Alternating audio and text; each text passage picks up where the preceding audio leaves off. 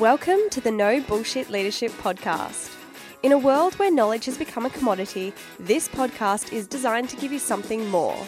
Access to the experience of a successful CEO who has already walked the path.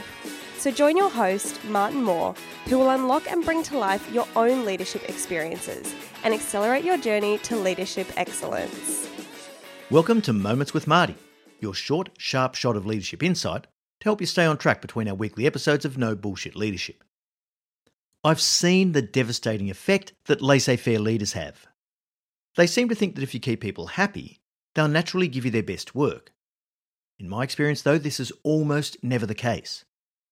You'll recognise a permissive or weak leader because they'll verbalise it in some pretty standard ways.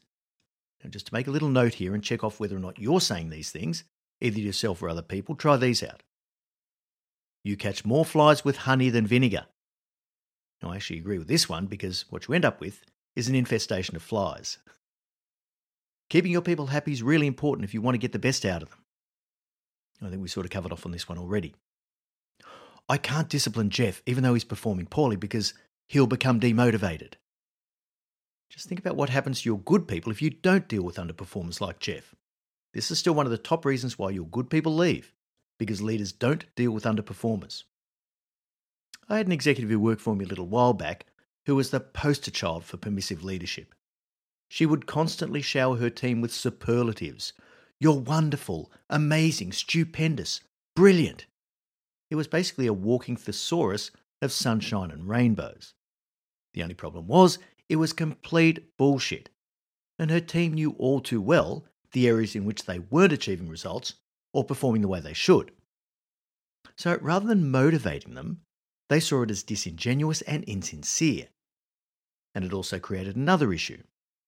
If you've lavished someone with effusive praise when they didn't deserve it, and then you have to confront them about poor performance or behaviour, well, you've got nowhere to go.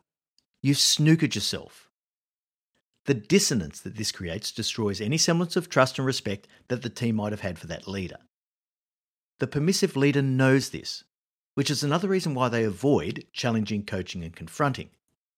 They intuitively feel that dissonance too, and the culture it creates is terrible. I had a number of leaders at lower levels in CS Energy who either couldn't understand or chose not to understand what a high-performance constructive culture actually was. I'd hear leaders say things like, "Oh, we can't say anything negative to Jody because we're trying to build a constructive culture." What bullshit. Make no mistake, there's nothing soft, permissive, or laissez-faire about a constructive culture. That type of culture is only built when a leader demands the best from every individual in the team and they're prepared to stretch their people to achieve things that they never thought they could.